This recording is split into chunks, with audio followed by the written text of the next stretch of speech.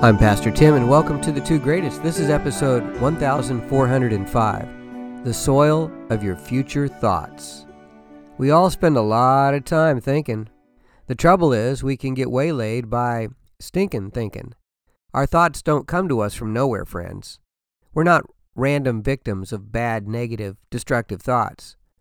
All of us play a role in what thoughts we allow in our brains, and even the ones that slip by the guard, we still get to decide if they stay or they go. Let's talk today about the soil of your future thoughts.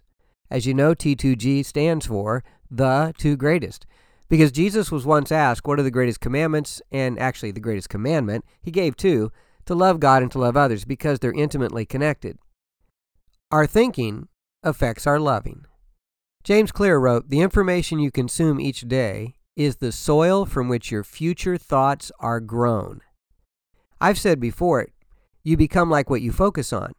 The Bible puts it this way, finally, brothers and sisters, whatever's true, whatever's noble, whatever's right, whatever's pure, whatever's lovely, whatever's admirable, if anything is excellent or praiseworthy, think about such things. Elsewhere, we demolish arguments and every pretense that sets itself up against the knowledge of God, and we take captive every thought to make it obedient to Christ. And then to the Colossians, Paul said, set your minds on things above, not on earthly things. For you died, and your life is now hidden with Christ in God. When Christ, who is your life, appears, then you will also appear with him in glory. Then he gets real practical. Put to death, therefore, whatever belongs to your earthly nature, sexual immorality, impurity, lust, evil desires, greed, which is idolatry. iThrive 31 offers us this. The point is, we have control over much of what goes into the 6 inches between our ears. And it matters because this is the central hub for our life. You are in control. Choose wisely. Every day we face choices about what we listen to, who we hang out with, and where we spend our time. It starts with awareness and personal accountability.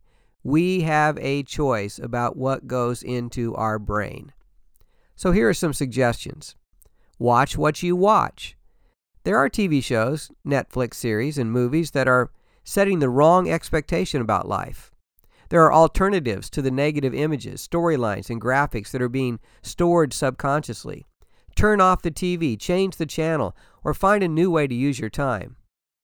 Pay attention to where you are spending your time. Are you spending too much time on social media surfing? Consider ways to use your time for a more positive purpose. Championing a cause, helping a friend, volunteering to serve. Other ideas, read an inspiring book, start a new hobby, take an online class to learn a new skill. And then evaluate who you are spending time with. There are people who are bringing you down. Proactively identify a good support network. Find people who will lift you up just by being around them. Identify positive people who are encouraging and non-judgmental and spend time with them. Here's the great question. Is the information you are consuming most days making you more like Jesus or less like Jesus? Let's pray. Father, we recognize the power of thoughts. They do impact our life. And your word encourages us to guard our hearts because from them flow the issues of life. We confess at times our thoughts can be clouded by negativity and doubt and fear. God, today we give all those thoughts to you. Lord, surround our thoughts with light and truth. Help us to fix our minds on those things that are true, noble, right, pure, lovely, admirable, excellent, praiseworthy, as Philippians 4 tells us. And may your peace that surpasses all understanding guard our heart and our mind in Christ Jesus. In Jesus' name, amen.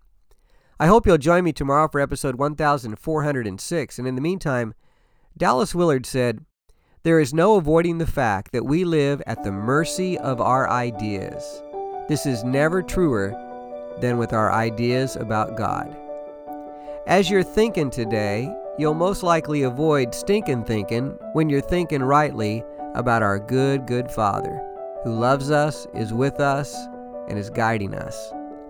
So be careful today what information you consume, because it will be the soil of your future thoughts.